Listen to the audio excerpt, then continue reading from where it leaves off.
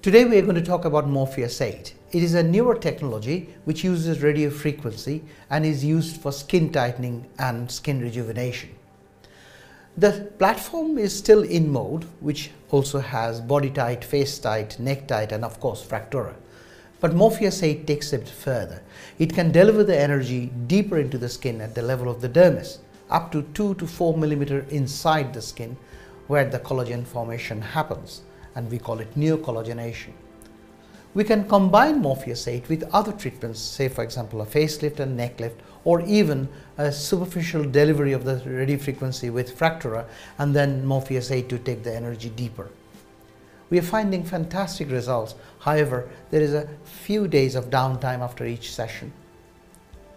Morpheus 8 is going to change the prospects of aesthetic medicine in the sense where we deliver the energy, how much energy we could deliver, and the results that the patient sees at the end. Thank you for watching the video, and I hope that you will be able to book in for a consultation at Aesthetic Beauty Center if you needed any further information.